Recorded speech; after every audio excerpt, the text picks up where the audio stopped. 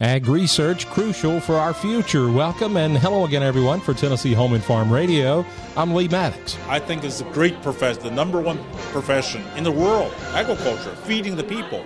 What is more noble than feeding the people? Dr. Hongwei Xin, the Dean of the University of Tennessee's Ag Research and Director of the Tennessee Agricultural Experiment Stations, recently spoke at the Tennessee Young Leaders Conference in Franklin and shared his own personal story of growing up on a farm in China and moving to America to study more about agriculture, to his role today overseeing the expansive research being conducted at the university's 10 centers located across the state. The 10 research education centers, it is a national envy, especially now with the historic $50 million ARP, American Rescue Plan investment. It's going to be totally transformational. We already start seeing that.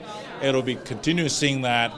And these research education centers, they are the field laboratories, not only doing cutting-edge research, but also educating our next generation. Dr. Xin says the future depends on continued research in the ag industry as we look to continue feeding our own citizens and throughout the growing world population. Because of the technology, the innovation, the breakthrough, so with the availability, the technology, artificial intelligence as an example, it's going to be tremendous. So next 10 years, I think it's going to be continue to increase, and we have to be at the forefront at the major research university. And that's why we're so appreciative of the investment in research, and a thank to our governor and the commissioner, Farm Bureau support, all the partnership, and allow us to do what's needed to keep moving in the right direction. And for Tennessee Home and Farm Radio, I'm Lee Maddox.